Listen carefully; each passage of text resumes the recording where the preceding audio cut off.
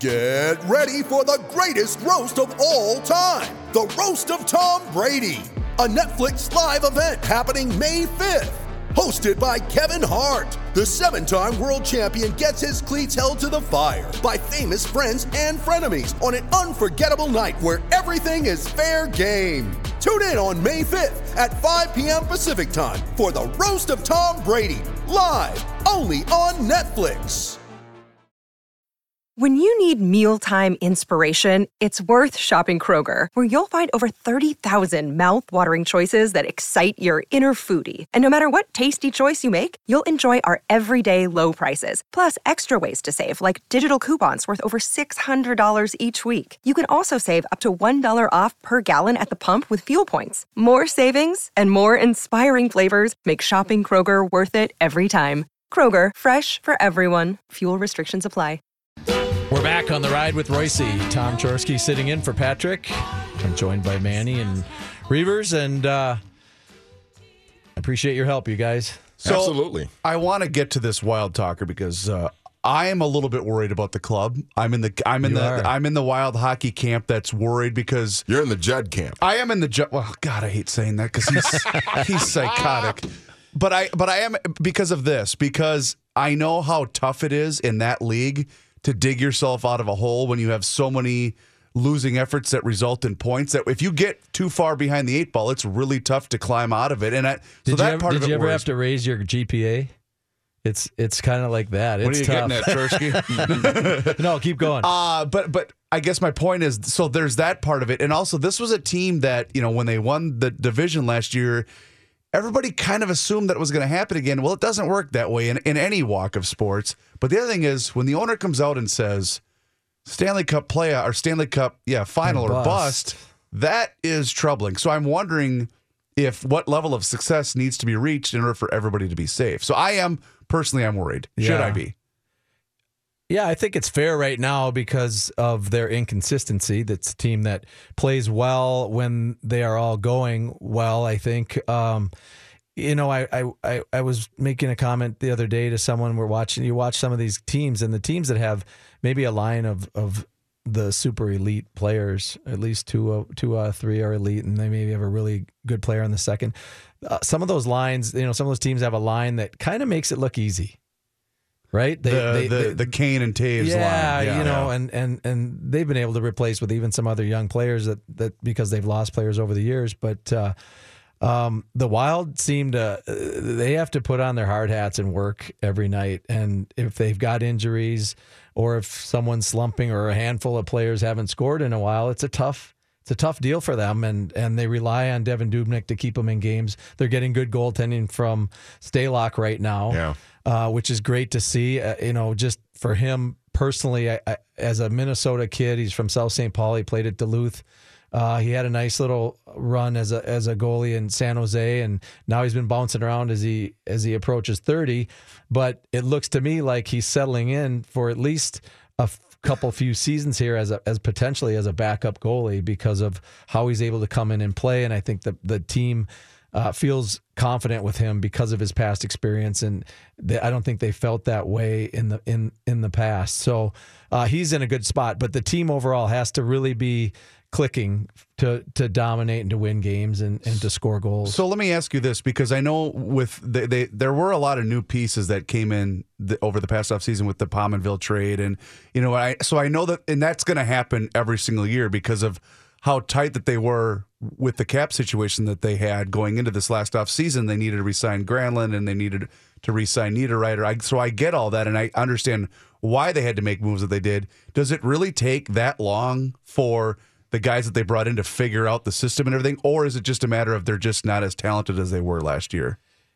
Yeah, it takes a little bit of time, some adjustment to a new team, but it's not really, I don't think, an adjustment to systems. It's more of finding, and Boudreau moves guys around quite a bit. Yes, he does. From game to game, and then even once he sets a line going into a game, he'll sometimes get a feeling. He says that, if we need a little lift, or we're behind and I need some offense, or someone's not going, I'm going to plug this other guy in there. He does a lot of that in game as well. So I think there's some of that too, that where the players are getting bounced around a little bit. But they got rid of Pominville, who had an ability to score probably a consistent number of goals every year, 15, upper teens. And we got some players back that aren't even going to score that much. They play a little different role. So we lost some offense there. I think Scandella leaving was a very good two-way defenseman. So the team, and then Eric Halla left. Mm-hmm. And so the team changed just enough that they had to kind of re-identify who really fits in where, and that's still been a little bit of evolution, partly because of injuries right away in the early part of the season. You had Nino Ryder go down, and Granlund went down, and Charlie Coyle went down for extended periods of time, and then Zach Parise's been out for a long time. Now he's looking to get back in, and then when they get Dubnyk back in, maybe the team starts to feel like it's full with all of their top players. And then maybe they can start to come up with an identity and look and feel like a more consistent team. So with Parise, are they missing, like, what are they missing more of with him being out? Are they missing sort of the leadership and the work ethic, or are they missing like the goal scoring and just the numbers production that he usually gives them? Yeah, well, he gives fairly consistent production, but it's not big production. He's not a 40-goal guy, or he's not even 30-goal guy probably anymore. But I do think he provides a level of tenacity and consistent effort. Yeah, I think you watch him go over the boards, and his forechecks hard, and he goes to the front of the net, and the goals he does score because of where he goes in traffic. And I do think he has a belief that he's still an upper level player, upper echelon player. He scores big goals, and if they're down by one, he seems to be a guy that can often get them back tied up, or if they're tied, he can get the winning goal. So they do miss that. But given the nature, given the nature of his injury and the physical style in which he plays, should it be fair to be worried about him re-injuring himself on the ice? And then, given his age, not that he's old, but he's not 23 years old anymore. So I'm wondering if that's part of it too, or is that why it's taking him so long to get back to make sure that he is 100%? Well, for sure, they're going to be super cautious right now with because he is, whether you like it or not, he's a long-term investment. He certainly is. We hope he's not old, because there's still some years left on that contract. Yes, there is, Tom. I hate to point out the obvious, but they want to take. Because the team is surviving. I wouldn't say they're thriving right now, but for him to come back, you don't want him to get injured. First of all, as a long-term investment, and just as a hockey player, you want to care about his health. They're gonna be super careful with the back surgery that he had, and they've researched other players that have had it, and I'm sure he's talked to players that have had it and maybe came back too soon. Because my God, if I get the rare bad back, I can't even walk. I couldn't imagine trying to play hockey in the NHL. Yeah, and his particular style. Yeah, right. And he, he doesn't hand out punishing hits, but he goes into traffic and he's in front of the net and he takes. How many times do you see after a whistle him getting up off the ground? He's just gotten pasted into the ground because he's in there digging for a rebound, or he's been standing there trying to screen the goalie or redirect the puck. He's not, and I mean this in no disrespect to him, but he's not a big guy. He's not like a big 6'5", 230-pound guy that's going to be in there taking a lot of contact. I mean, he's kind of a normal average size person, and that's not a knock to him, but it's just that's. Yeah, he's physical nature he's of his 5'11", 5'11", 190 pounds or something, and 95 maybe. I think, but he'll probably have a nice layer of padding, or some sort of customized back protection, which I've seen other players utilize when they've had back injuries or other types of injuries, and so he'll be well protected. He claims he's going to play his same style, which we hope he can, and we hope he returns soon. He's skating with the team. They're down in Florida. They play Friday and they play Saturday, and Well, I was going to talk about that, but we got to take a break. Wait a second, Shore. Does this make that a target area, though? Are other people going to... I mean, come on, we're talking hockey here. Yeah, no, I there's certainly, like Reavers was just saying, it only takes one guy, and there's some knuckleheads out there, especially that are on the defensive core, and if he goes near the front of the net, somewhat fair game. You're saying there's knuckleheads in hockey, Tom? I am. Finish. I am. So I and there'll think be some it's little cross checks to the back. 100% chance that somebody's going to gun for him. Yeah, and that's why he'll have that extra flak jacket on covering his back, and he'll take a couple shots, but that's to be expected, and he'll have to prove that he can survive those. So when we come back, there'll be more with The Ride with Royce.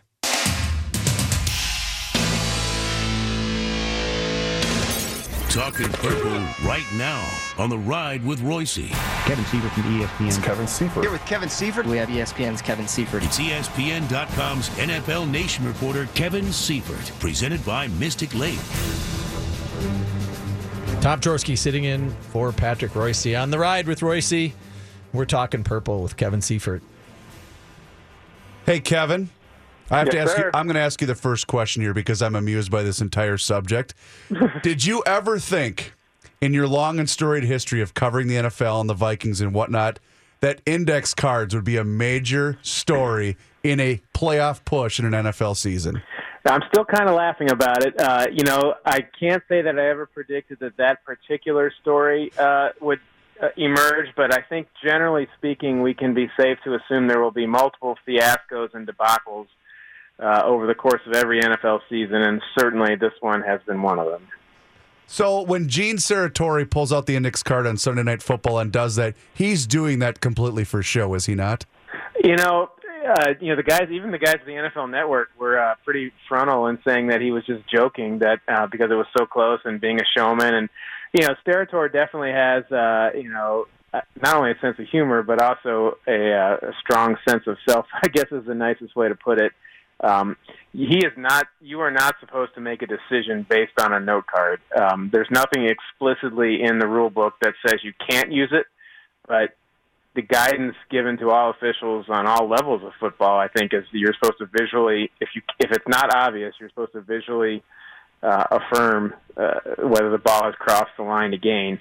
And so when he had a very circumspect interview with the pool reporter afterwards, he had to make sure that he made clear that he had decided that it was already a first down before he took out that note card, and he only did it to reaffirm, in his words. But the smile on his face suggested otherwise, or at least suggested that he understood the ridiculousness of the moment. But I don't think the Raiders were amused, and I guess I can't blame them, because even though he almost certainly had made the decision before he took the note card out, the idea that he was kind of either joking around with a really important call or was actually, going off the reservation and using the note card to do it, either one of those possibilities would be really discomforting if you're the Raiders and you needed to make that stop to win a game that you couldn't lose if you still wanted to make the playoffs.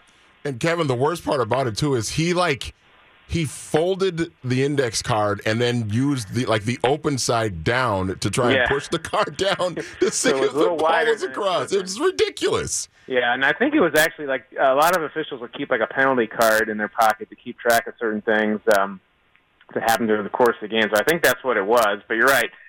That was the other part is, NBC is Sunday night. They have cameras everywhere. They have guys with mobile cameras. They have the sky cam, and they had a guy right there. And it was like you couldn't get a better view of it, and it didn't look as though. It looked as though there was more than the width of a note card that separated the ball from the first down marker. So I don't even know if it should have been a first down in the first place. That's an entirely different conversation about whether in 2017 the NFL should be measuring first downs with chain links and guesses and all that kind of thing. But the note card thing almost brought it into the theater of absurd, I would say. Hey, Kevin, it's Tom Chorske chiming in here as a former hockey player. Earlier we were talking and debating and pontificating about a couple things. One being kind of aggressive hits which is a talking point in the NFL and in the NHL a little bit. They've addressed it, and then retaliation, and the Vikings and the Green Bay Packers go into Saturday night. We don't think there's going to be any retaliation, but what are your thoughts on both some of the dangerous hitting that seems to be still taking place and maybe the retaliation factor?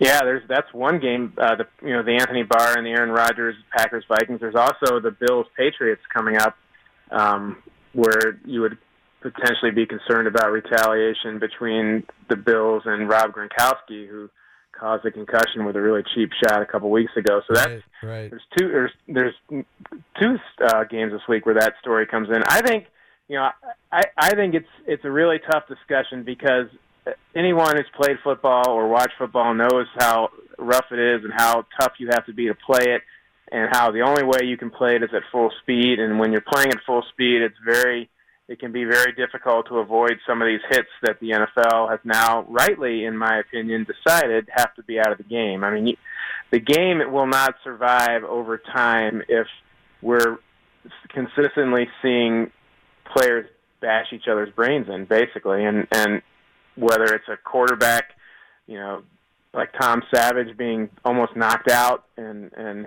his hands twitching like he was having a seizure, or Russell Wilson being going into a tent and never having a concussion test, or any number of other issues that have come up. The Steelers-Bengals game a couple weeks ago comes to mind.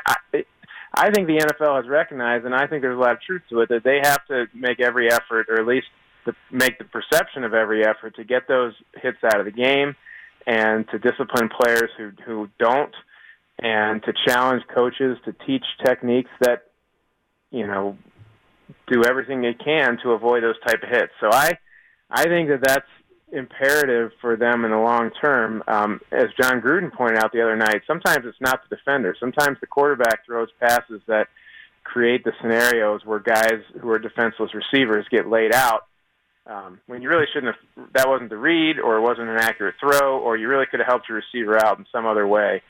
So it's not just on defenders. It's on the entire game. But I don't see how football lasts over time without it. It's interesting, and today, actually, that we're now seeing stories about Vince McMahon now being interested in maybe resurrecting the XFL. And the idea behind that would be, here's where if you think the NFL has gotten soft, come to the XFL because we'll be ripping each other's heads off. Is basically the idea, and that would be a very interesting test, I think, of whether fans have started to come along on that path of the football needing to be changed in order to survive, or if they really hate what the NFL is doing and would be more entertained by watching guys bash each other's brains in. Yeah, I don't think we want to see any of that. I think even players are starting to be more, willing to walk away for the safety of their own health. I would think so. And if you ever go to a collection of retired NFL players, or alumni reunion, or even the Vikings, they'll have guys out before a game and they're wearing the gold thing. Some of these guys, you look at him and say, I didn't realize he was that old. I didn't think he was 85. And you look it up and he's 45 or 55, and they're just beat up. Yep. And it is a really sobering scene to do that, and it makes you really think that the players now, if they could just be in the bodies of the people who came before them, they would have a very clear understanding of where the game needs to go. Kevin Seifert is with us talking Purple here on the Ride with Royce. Kevin, you mentioned the Steelers and Bengals game from a couple of weeks ago.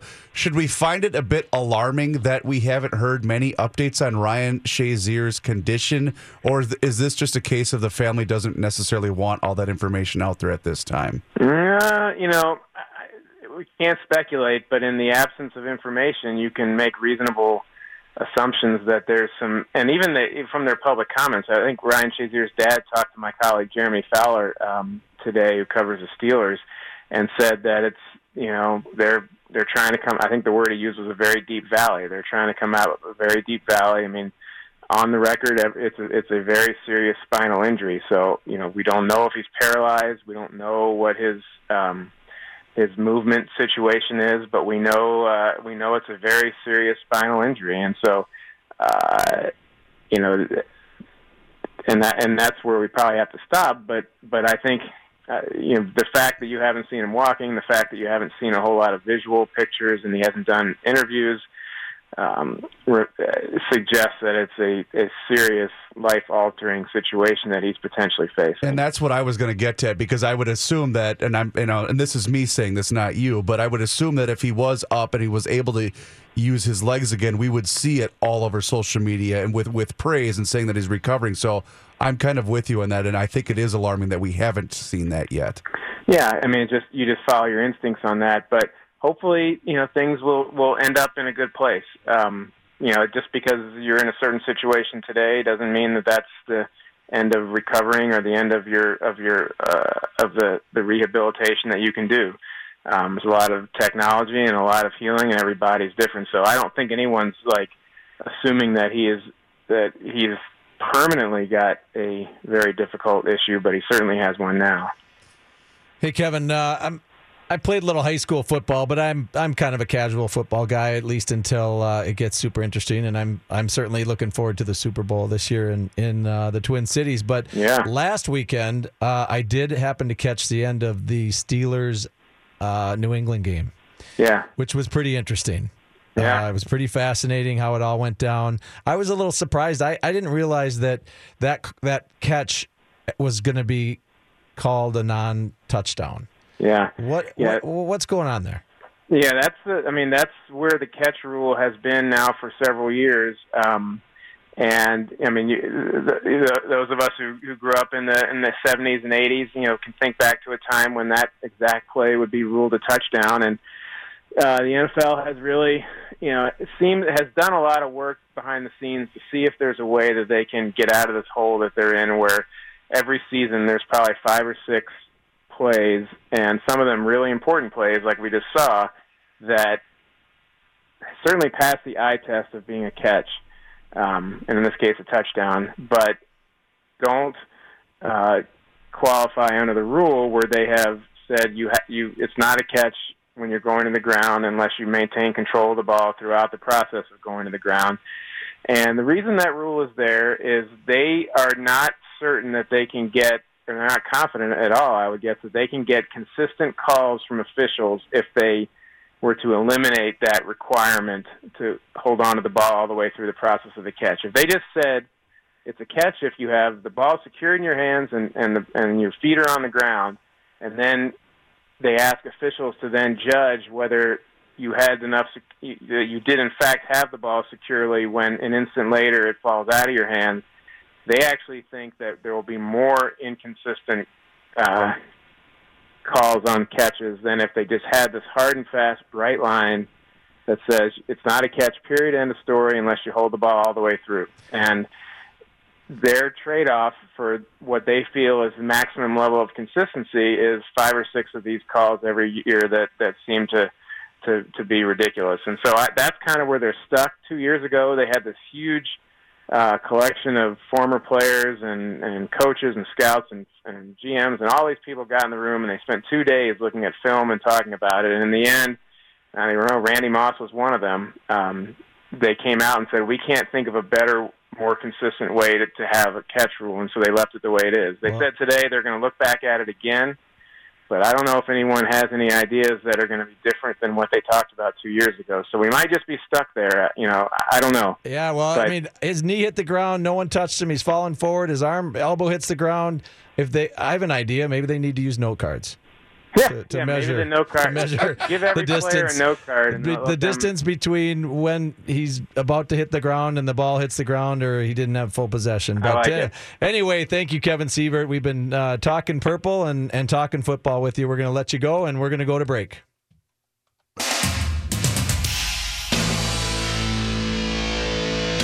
I'll join you in the fight against crap. Tom Chorsky in for Patrick Royce, and it's time for the Johnny Heights Sports Update. Thank you, Tom. This update sponsored by Concordia University Online Learning. Get on track to a successful business career with Concordia University St. Paul. Learn online or on campus. Learn more about their business degrees at online.csp.edu. Vikings will be at Lambeau this Saturday night to play the Packers. Case Keenum, well, he's never played a game there before. Expect a fun one. I think it's going to be a great game. Playing in Lambeau in December. I mean, it's a lot of important games have been played there, especially this late in the season, and this is an important game too. So I'm excited. I really am. I think it's going to be a great atmosphere. I mean, obviously historic stadium, really cool place. Kept burping while they were interviewing him. Kept doing this. Was he wasted? That thing. Oh, wait. I think we have more audio of him. You got to put Clamato in or it ain't going to taste right. What? Vikes currently are the second seed in the NFC, need to keep winning to hold on to that spot or to pass the Eagles into the number 1 spot. Former Gopher football coach Jerry Kill, as we found out this week, is out of the coaching profession after leaving Rutgers after 1 year as an assistant. He was on the Mackey and Judd show today. He told Judd and Phil and host Doogie that it's been a great run for he and his wife. It's no difference when I left Minnesota. I mean, I don't think I ever really reflected back. I just kind of shut it out of my mind as much as I could, and I've reflected back, and, I don't want anybody to feel sorry for Rebecca and I. I mean, you can't have a better life and live more blessed life than we have. And, the people we've met along the way, we got to do things nobody else ever gets a chance to do. He sounds very depressed. Yeah, he retired, of course, for health concerns. He coached the Gophers here from 2011 to 2015. Yeah, but you could say that about all of us, Kenny, to be honest. Yeah, he's not more depressed than I am. Gopher men's basketball. Good afternoon, everybody. We laugh at him. Woe is me. Gopher men's basketball team in action tonight. They're at home to face Oral Roberts University. The Wolves now 19-13 on top of the Northwest Division in the Western Conference. That's after the win last night. They are off until Saturday. Saturday night they will be at Phoenix. Wild off until tomorrow when they're at Florida. Devin Dubnyk did practice today, though. He's been injured, not quite ready to come back. Injured in the first period of last Tuesday's home game against the Flames. He's unlikely to play in the team's 2 games this weekend before Christmas, but Coach Bruce Boudreau said today he thinks Dubnyk is ahead of schedule as far as coming back from the injury. Rumors that Vince McMahon wants to reboot the XFL are officially now more than just rumors. Today, the WWE revealed to the Securities and Exchange Commission that McMahon has sold about $100 million worth of stock. He did so primarily to fund a separate entity from the company, Alpha Entertainment, which Mr. McMahon established to explore investment opportunities across the sports and entertainment landscapes, including professional football, according to a statement from the company. There had been plenty of smoke around McMahon wanting to reboot the XFL, which crashed and burned after one season in 2001. Most of that smoke was about McMahon getting trademarks related to the XFL, trademarks he previously abandoned because he thought he was out of the pro football business for good. But securing a trademark is a far cry from selling off a huge amount of stock in the business. McMahon has spent a lifetime building a move that indicates McMahon wants to run a pro football league again and will spend a lot of his own money to make that happen. He hasn't said anything publicly about when or if he would start a new football league. Is he a rags to riches guy? Vince McMahon? Yeah. No. I don't know. No, I don't know his backstory at all. No, his father was in the wrestling business, and Vince kind of came up in it. Okay. So. His father, Jim. Yeah, he was in it for a long time. Was he into dudes? I thought his dad was Ed. No, that wasn't a joke. I thought he was. No, he's married. Oh, he is? Yeah. Oh. Yeah. Wasn't I'm sorry. Ed McMahon? I apologize. Nice, Charles. Oh, my God. Let's go to a break before we all get fired, shall we? Yeah, let's all do right, that. Sounds good.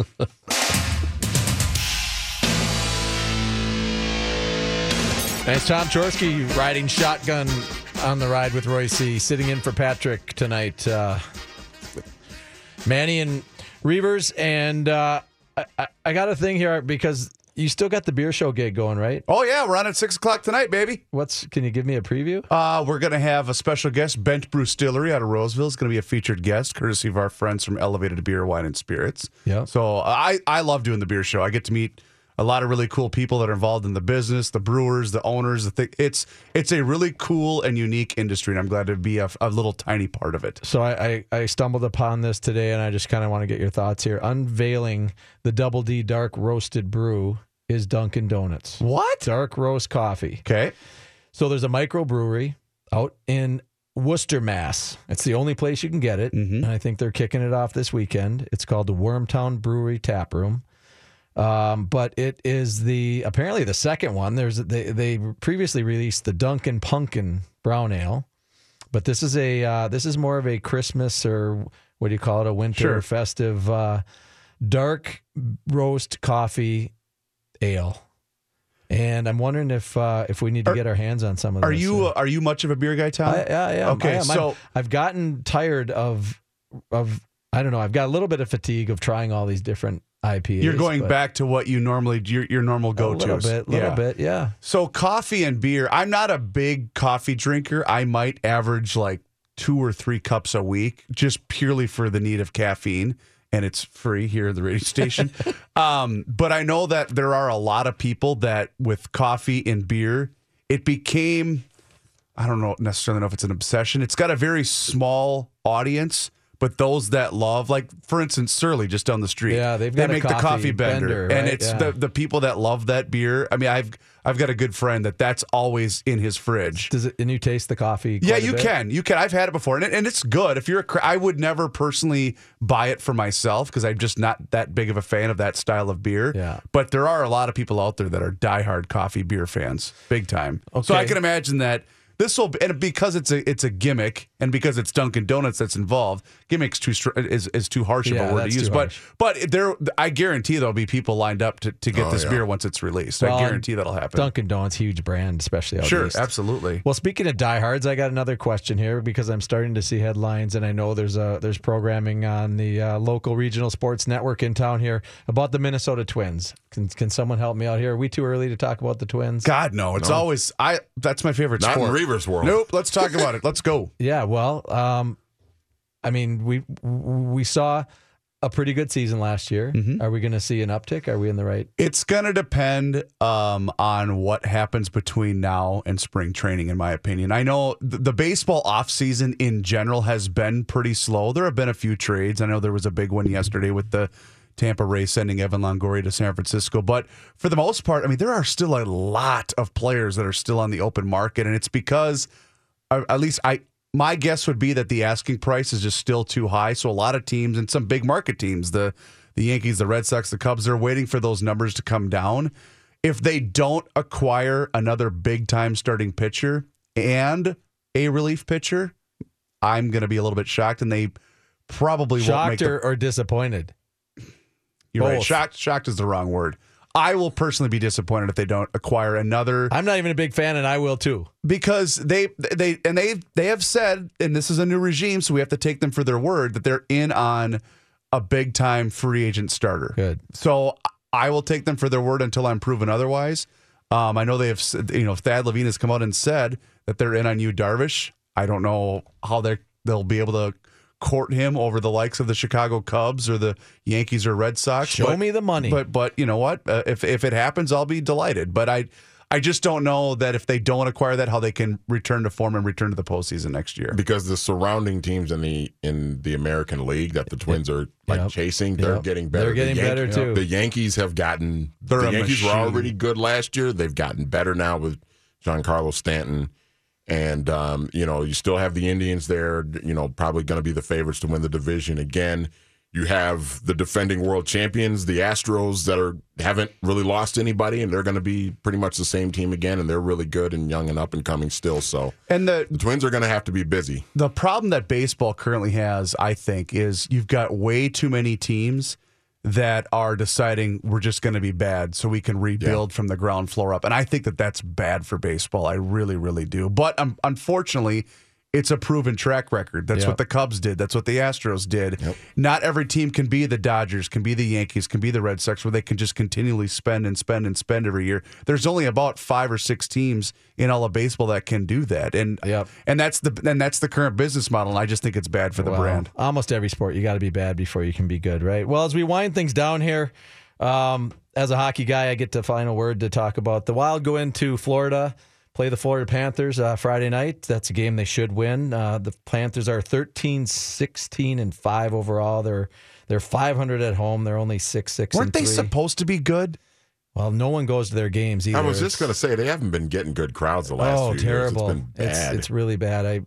Because they still have Bukestad, right? They got Nick Bukestad. Yeah, he's our one Minnesota guy. But the Wild have to get that game because then on Saturday, back-to-backers, they go into Tampa Bay, and who was the best team in the league probably. They're 8-2 in their last 10. Look at this. If Florida Panthers are minus 19 in their goal differential, Tampa is plus 42. That's a big swing from Friday night opponent to Saturday night opponent. And I like to pull for my guy, JT Brown, down there. Right on. A good Bulldog guy, right? So, well, this has been Tom Chorske sitting in for Patrick Royce on the Ride with Royce. Thanks, Manny. Thanks, Chris. Been a pleasure. Did you know Nissan EVs have traveled 8 billion miles? Just a quick trip to Pluto and back. And what did we learn along the way? Well, that an EV can take on the world, like the Nissan Leaf. It can move racing forward and take your breath away, like the all-new Nissan Ariya. We learned to make EVs that electrify. 8 billion miles driven by Leaf owners globally since 2010. Ariya not yet available for purchase. Expected availability late fall, subject to change.